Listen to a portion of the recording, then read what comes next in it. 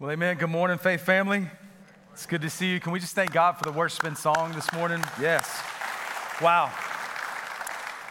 And I tell you, I love Sundays like this where we can just strip everything down and just really focus on what we're singing and our hearts behind it. Really grateful for Pastor Sean and Miss Jess leading us so very well today as they do each week. Hey, grab your Bibles, turn to Romans chapter 6. Romans chapter 6. Abran sus Biblias en el libro de Romanos, capítulo 6, por favor.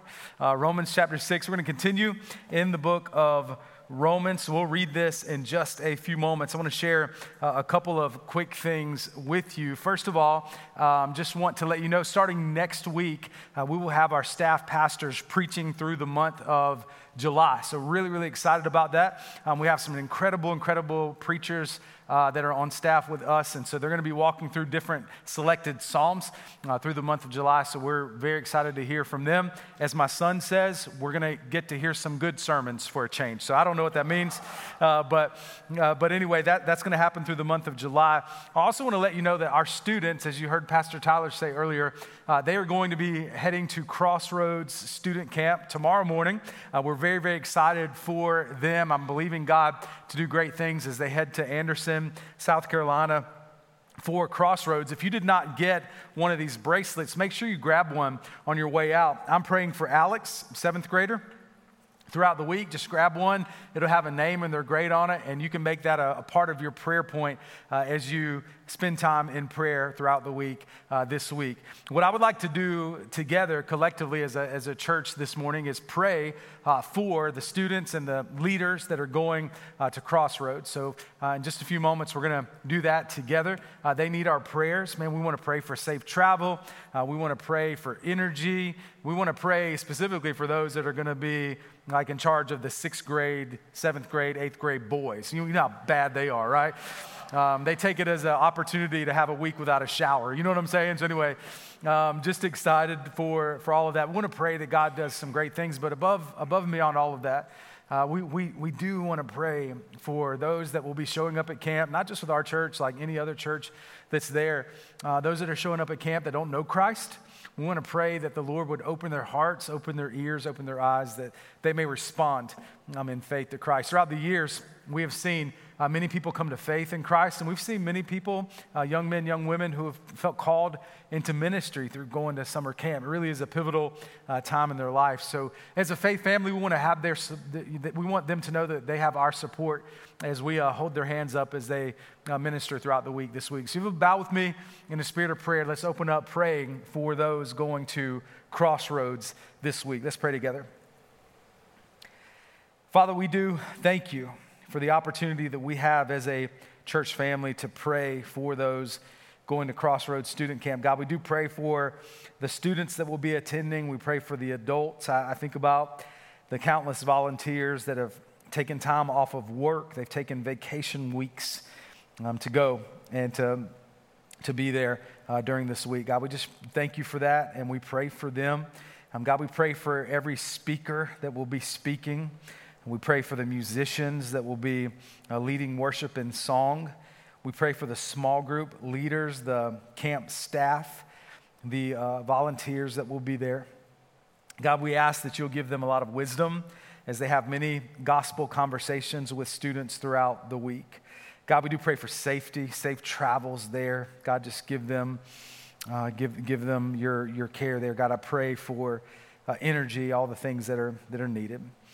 God, we thank you in advance for all that's going to take place this week, and we celebrate you, and God, grateful for how you use things such as student camp to impact so many lives. And we give it to you, and we trust in you, and we pray this in the powerful name of King Jesus, and all God's people said, amen and amen. Well, hey, we just had a team that got back from Friday, got back from Ocoee Outreach.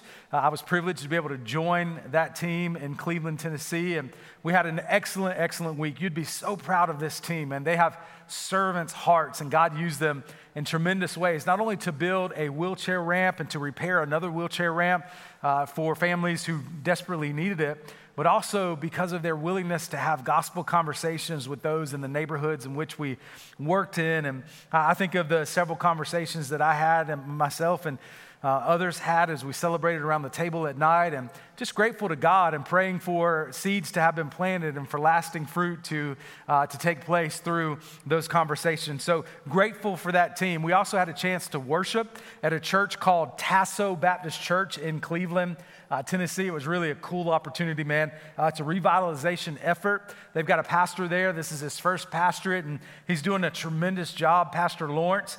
And he's the first African-American pastor of that church the church has ever had. And that's a big deal in that particular area, and we celebrated that together. It was really funny, though, because when I showed up, I'd talked to Pastor Lawrence on the phone before getting there. And when I showed up, he looked at me, he said, "Pastor, when I talked to you on the phone, I thought you was a black man." And he said, "You probably thought I was a white man." And we laughed about that and just talked about how, man, we're brothers in Christ. And God used him to share the word with us Wednesday night. Our team was fed spiritually. They also fed us physically and provided a meal for us. This precious, precious time. I also met this gentleman named Matt. Matt works for Ocoee Outreach. He's a contractor that is just serving. He's not paid by Ocoee Outreach. He's just serving. It's his hometown. And he's spending time throughout the week going to different job sites and helping where these teams need help. And day one, when he showed up on our site, man, he and I just connected. I just really felt kindred spirit with Mr. Matt. Mr. Matt's just a real precious guy. And within 30 minutes of getting to know one another, he shared a story with me. On Christmas Day, this previous year, his son, his daughter-in-law, and 3 grandsons were in a terrible car accident. A drunk driver hit them, and the 3 grandsons needed immediate surgery. And they were in bad shape. And his son and Mr. Matt's son and his daughter-in-law were killed in that wreck. And as we talked about this, he's just pouring tears, and I began to cry alongside of him. And he shows me pictures of his grandsons today who are healthy, and he and his wife are raising them 3, 5, and 7 years old. And I thought about Mr. Matt, and I thought, man, here's a man who is obviously still grieving in many ways, but he's serving Jesus, man. Like, he's spending his summer just trying to help his community and serving his community. And I thought about him, and I couldn't help but shake the thought that there are people literally everywhere that are going through hard times. You'd never know it. And the story may not be just like Mr. Matt's story, but the story is some story. And there's a lot of heartache and pain that's attached to many of our lives as we're walking through this thing called life. And so we have these physical needs and emotional needs and spiritual needs that are just welling up. And the truth is, there are so many people that are looking to fulfill the physical, the emotional, and the spiritual through things that are not of God. And this is exactly what Paul is reminding the Roman believers of, is he's saying, I know life is tough. I know it can be incredibly difficult, but I also want you to know that when you are enslaved to sin, there is ultimately no fulfillment in that. You may think that you're putting a Band-Aid on your life, but the reality is it's a Band-Aid over a bullet hole wound. It's not curing anything. And I want you to know that as you look to Christ, this is when you experience eternal life and eternal hope. So I'm reminded of Mr. Matt's story. I can't help but think of the many that are hurting. And what is our job as believers? What is our job as followers of Christ? We want to point people to Jesus. We want them to drink from the well of Christ. As Jesus tells the woman at the well, if you drink of the water that I will give you, you will never thirst again. She was carrying so much shame, this woman at the well. She was carrying so much pain. And yet Jesus meets her in the midst of that when everyone else rejected her. And he says, I can give you living water. If you'll drink of this, you'll never thirst again. Today we're going to talk about this idea of sanctification, which means we can grow in our relationship with Jesus. We can look more and more like him every single day as we die to sin and as we look to Christ. The catechism I love is around sanctification. I'm going to ask the question and we'll answer it collectively. Here's the question: what is sanctification? Here's the answer. We'll say it together on 3. 1, 2, 3. Sanctification is on the screen. We need that, right? There we go. All right, the next one. Awesome. Good job. Sanctification is the work of God's free grace by which our whole person is made new in the image of God. Love this. And we are made more and more able to become dead to sin and alive to righteousness. Hey, Romans chapter 6, starting in verse 20. If you're there, we say amen. It says this: for when you were slaves of sin, you were free in regard to righteousness. But what fruit were you getting at the time from the things of which you are now ashamed? For the end of those things is death. But now that you have been set free from sin and have become slaves of God, the fruit you get leads to, here's that word, sanctification. That means growth in Christ. And its end, eternal life. You may be familiar with verse 23.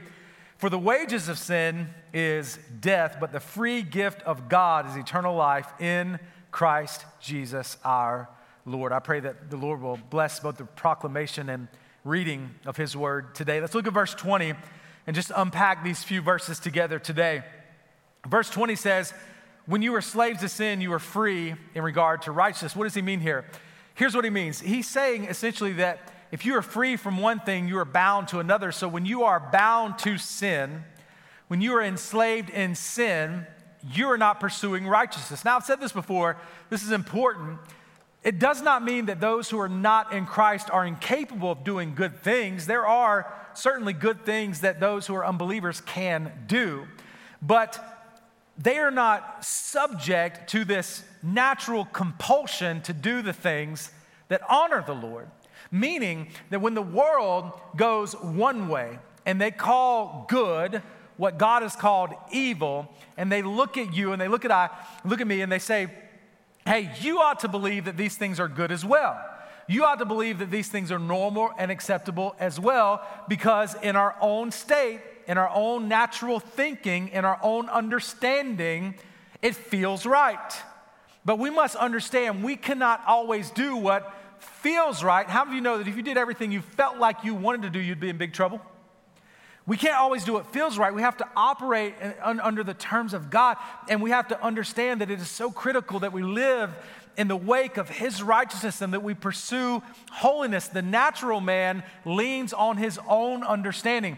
We talked last week during Father's Day in Proverbs 3 that we are not to lean on our own understanding, but in all our ways acknowledge him, and he will make our path straight. We're not to be hedonists. We're not just to do what we are compelled to do in our own feelings. No, we must look to God and say, God, how do I best honor you? Because the world is telling me I ought to think this way, even where I go in university or in my school. God, I'm seeing often being propagated to me that I must think and act and believe certain ways. But God, it feels like there's pressure that this is the right thing to do. What the Bible is saying is we must stand on the truth and on the promises of God, because there is a way that seems right to man, but the end of that is destruction. No, we have to look at God. We have to honor him. And Paul is making that point here. He's saying when you were enslaved to sin, you were free in righteousness, meaning you weren't looking to honor God in your life. You weren't looking to please God with your decisions. You were only looking to fulfill what you felt to be right. This is why 1 John chapter 2 says what it says, as John says in verse 15, do not love the world or the things in the world. If anyone loves the world, the love of the Father is not in him. For all that is in the world, the desires of the flesh, the desires of the eyes, the pride and possessions, is not from the Father, but is from the world. And the world is passing away along with its desires, but whoever does the will of God abides forever. God is not saying here through John that we are to not love the people of the world. What he's saying is we do not love the systems that the world has called good and right that go against God's word. We are, listen, as believers, we are not free from righteousness. We are to pursue righteousness.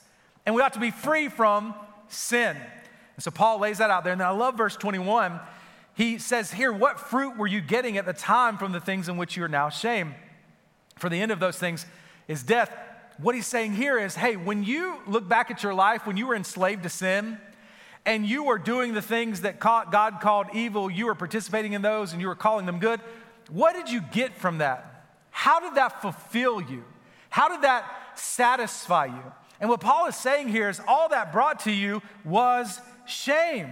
You see, when we are enslaved and submerged in our own sin, we don't often feel the shame of our sin. As a matter of fact, one of the marks of a sin-dominated life is shamelessness. But oh, brother and sister, when the Lord gets a hold of you and you are confronted by your sin, how many of you know when your sin was first confronted to you, and however the Lord did that in your heart and in your life, how many of you know that in that moment you felt the weight of your sin? Shame. regret, heaviness, heartache. It's this word called conviction. And hear me, conviction is not a bad thing. We need to feel that. That's what helps us to know that, hey, this path that I'm on is not good. That's exactly what happened to Adam and Eve back in Genesis 3. If you want to turn there, you can. Let's just look quickly at the first part of Genesis chapter 3, what is known as the fall of man. We see the serpent who is crafty, more crafty than anything else the Lord has made. He said to the woman, this is Eve, did God actually ask you or tell you not to eat of this fruit? And she said to the serpent, well, we can eat of all the trees in the garden, but God said I shall not eat of the fruit in the midst of the garden. Neither should I touch it lest I die. But look at the serpent, how crafty he is in verse 4. He says to the woman, you will not surely die. For God knows that, hey, when you eat this, your eyes are going to be open. You're going to be like God, knowing good and evil. So when the woman saw that the tree seemed to be good for food, that it was a delight to her eyes, and that would make her wise, she took the fruit, she ate it, she gave it to her husband, he ate it. But look at verse 7. Then the eyes of both were opened, and they knew that they were naked. And what did? They sewed fig leaves together, and they made themselves loincloths. They were confronted with their sin, but hear this. Instead of running to the cure, which was found in God, they ran to a temporary cure. They thought that this was the refuge. They were trying to hide. They were not running to the ultimate cure. No, they were running for a cover. And the cover could not do what only God can do, but they were confronted with their sin and they ran to the wrong thing. And I would say to you today, as we are confronted with our sin, we must not run for the cover. We must not run to hide. Why? Because there's no fruit in that. There's no fruit in that. It only brings shame. You look back on your life prior to Christ, for those who are believers in here, and you look at the things that you have done that felt right at the time, and now as you assess those things, you're like, man, if I only knew what I knew now. Those things brought nothing to my life. They added no value to me. For example, living a life of gossip will not yield anything productive or good in your life. Running to drugs or drink as a daily reprieve will not yield good results in your life. The love of money or having things will not help you sleep better at night. Normalizing a life of pornography or illicit relationships will not harvest joy in your heart. This list, as you know, could go on and on and on. But what does the Bible say here in Romans 6? Paul says that these things only bring about what? Death. Eternal death, but also relational death. Let's use the examples that we've already given. How many of you have seen that friendships or co-working relationships can be absolutely ruined because of gossip? It can bring about death. How many of you have seen relationships be ruined because of drugs or drink? It can bring about death. How many of you have seen relationships ruined through financial mishandlings and secrets? It can bring about death to those relationships. Adultery, pornography can bring about death to those relationships. There's no good fruit, Paul says, only death. Now here's the good news, and I think we need some good news right now. The good news, as Paul begins to pivot here in just a moment, is simply this: those who look to God as their cure, and they're not looking for a temporary cover, they're not looking to do these things to try to fill a void in their life, but they're looking to God. That person knows that they have found in God a God who forgives. They have found in God a God who restores, a God who redeems. We serve a God that when you surrender all to Him, you don't have to run for temporary cover. You can run to the cure, and He can heal you, brother and sister. Come on, somebody. How do you know that in the name of Jesus, come on, there's no shame. There's no regret, because He can take all the broken pieces of our life, and He can make a beautiful mosaic out of it. We're going to get to Romans 8, probably 6 months to a year. But Romans 8:28 says, and we know that all things work together for the good of those who love God and are called according to His purpose, meaning God can use everything you've been through. The things that you caused, the things that are circumstantial that you didn't necessarily cause, all the difficulties in your life, God can bring them together for our good and for His glory if we would only look to Him. But what do we have to do? We have to not hide in the wrong places. We need to hide in the shelter of who God is, not in the wrong places. As John Piper says, sometimes we hide in our homes.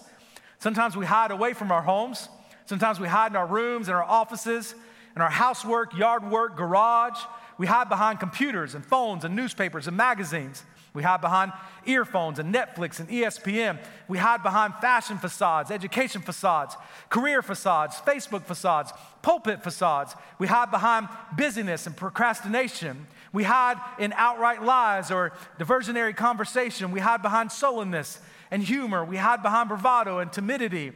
We hide in extroversion and introversion. We hide. But what we are seeing today is we must not hide. We must run to Jesus as our hope. Verse 22 says, but now that you have been set free from sin, you have become slaves to God, and the fruit that you now get leads to sanctification.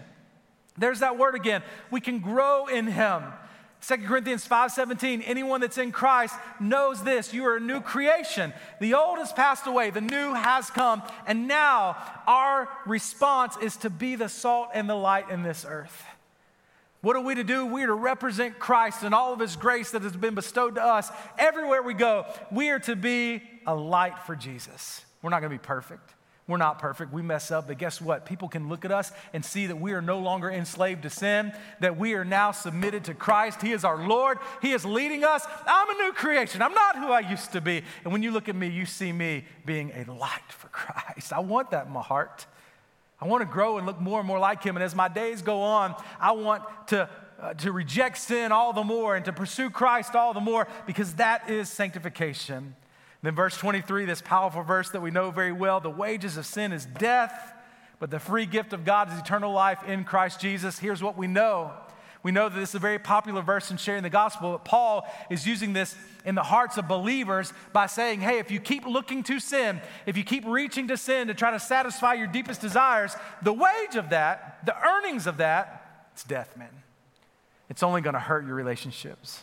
It's only going to hurt you in life. But if you look to Jesus, which is all of grace, this is a gift, you have eternal life. You have life, and you have life abundantly. So what is the application for us today? The application for us today is to take a cue from Joseph. Back in Genesis, when Joseph was pursued by Potiphar's wife, and she's making passes at him, he did not stay and flirt with her. You know what he did? He fled. He fled from sin, and he ran to God. And the Bible says about Joseph's life, even though Joseph went through hard things, the Bible says over and over about Joseph's life that God was with him. I don't know about you. I want God to be with me. I don't want to flirt with sin. I don't want to flirt with the things that are dishonoring to God. No, I want to flee from them, and I want to flee to Jesus. I don't want to run for a temporary cure. I don't want to run for a temporary cover. I want to run to the ultimate cure, the one who I can hide in, who is my ultimate refuge, my hiding place. I want to run to God. So I don't know what you're dealing with today. I don't know if you're a believer in this room and man, God's just dealing with you and you've got some things in your life that are not pleasing to the Lord and you're down this path of doing what feels right instead of what you know to be true and right in God. And today God's just getting your attention, man, and I praise God for that. Here's what I would tell you: stop flirting with the wrong things and you flee from them and you run to God. If you're here and you're not a believer and you've tried to find satisfaction in all these things, maybe you have sin issues in your life, or maybe life's just been hard on you and you've tried to find hope upon hope upon hope and all these things, but it's just not working. It's because those things are not meant to work. They're Band-Aids. But if you run to Jesus, man, come to him, surrender your life to him, he can forgive you, give you new life, give you new hope, and show you that he is with you. Even in the most difficult storms, he is with you. So turn to him. Today, we have the great privilege of being able to share in communion. If you did not receive one of these, just raise your hand. We'll make sure we get you one. Raise it high in the balcony and down front. We'll make sure we get you a communion cup. But we have the great privilege of being able to look at the body that was given, the blood that was shed from Jesus on Calvary's cross. And Jesus said, as often as you do this in remembrance of me. We look to him, church. He is our hope.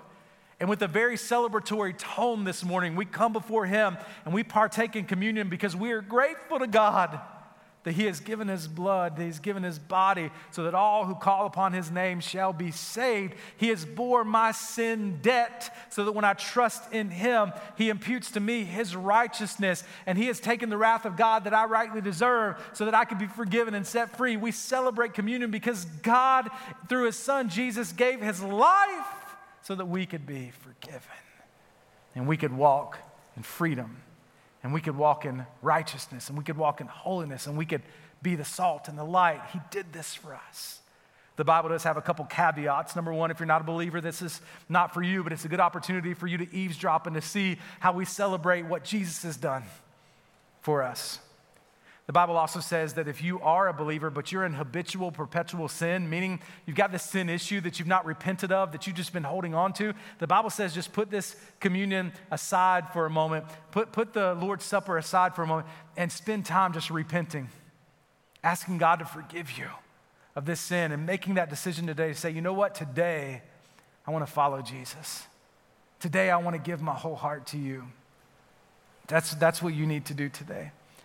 For the rest of us, we take this, we realize that we are not perfect, but we take communion with this response of, God, I'm so grateful for your grace. I'm so grateful that even in the pain of life, whether it's self-inflicted or something that's out of my control, God, that you're there. I'm grateful that you are forgiving, God. I'm grateful that you have rescued me from that past where there was nothing but shame and heartache and regret. You've rescued me from that. And you've given me a new name. I'm a new creation. I've been crucified with Christ. I no longer live, but Christ lives in me. God, thank you. Thank you for that propitiation, taking the wrath of God that I rightly deserved and drinking the full cup so that I could be forgiven. God, thank you. We take this today with a worshipful and celebratory tone in our heart, knowing that he has been good to us. Has he not been good, church? We've sang about the goodness of God today, and we've done it through some old hymns and some of the newer songs as well. And Pastor Sean and Miss Jess have done that so excellently today. But we sing to him as an audience of one, because, church, he is good. And we're going to continue to sing in just a moment right after we partake in this. We're going to continue to sing about how he has paid the debt for us. We are grateful for that. So if you would remove the first portion here of plastic and get the bread available. I'm going to read the first scripture passage, and we'll partake in this together, and then I'll read the next, and we'll partake in the juice together. The word says in 1 Corinthians 11, "For I received from the Lord what I also delivered to you, that the Lord Jesus on the night when he was betrayed took bread.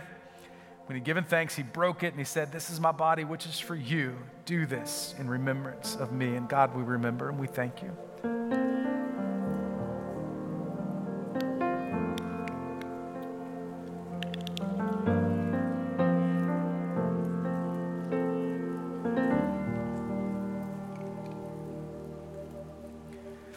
The Bible continues in the same way. He also took the cup after supper, saying, "This cup is the new covenant in my blood. Do this as often as you drink it in remembrance of me."